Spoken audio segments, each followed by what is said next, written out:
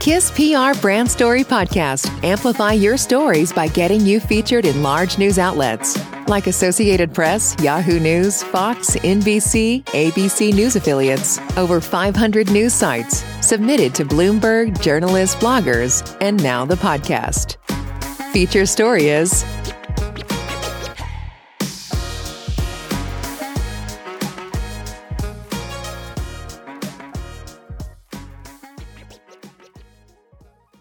Indoor air at the workplace. Who is responsible? With nearly 90% of our time spent indoors, it's time to start paying attention to indoor air. So let's talk about it.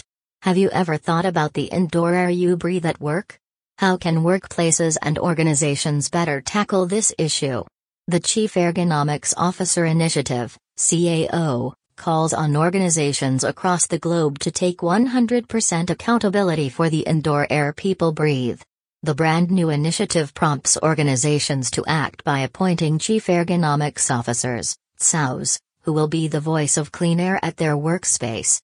Inspired by the study of ergonomics, the newly coined term ergonomics refers to the burgeoning discipline that seeks to maximize the benefits of healthy air for the protection of people, processes, and the planet.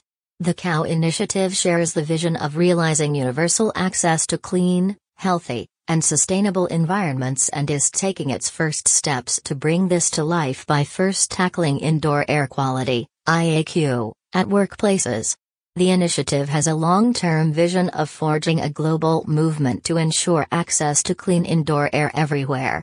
Nearly every facet of operating a company has a person in charge, from the HR director who drives the talent strategy to the CEO who provides the overall direction of business operations.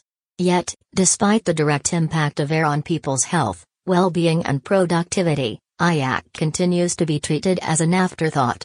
Read the full article here. Thank you for listening to our Brand Story podcast powered by KISS PR Brand Story.